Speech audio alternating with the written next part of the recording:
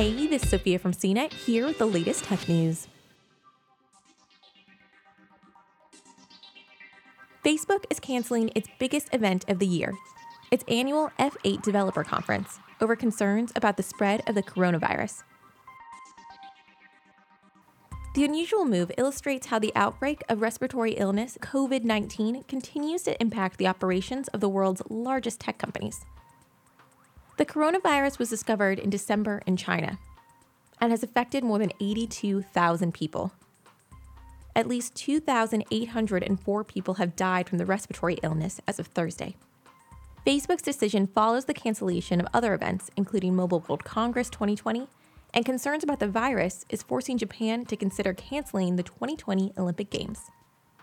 Facebook's F8 Developer Conference was scheduled to take place at the San Jose McEnery Convention Center on May 5th and 6th.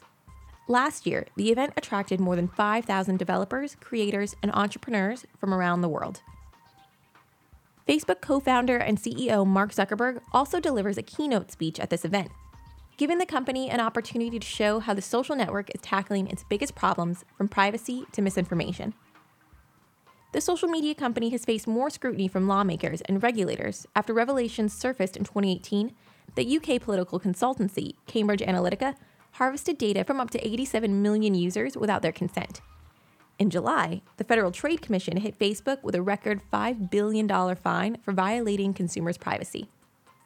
Instead of F8, the company said that it's planning to bring developers together with locally hosted events, videos, and live-streamed content. But Facebook didn't have any more details about when these gatherings would occur.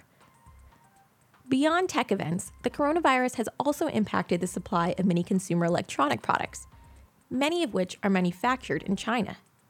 Apple CEO Tim Cook said his company could see an impact from the virus and has shut down retail operations in China as a precaution.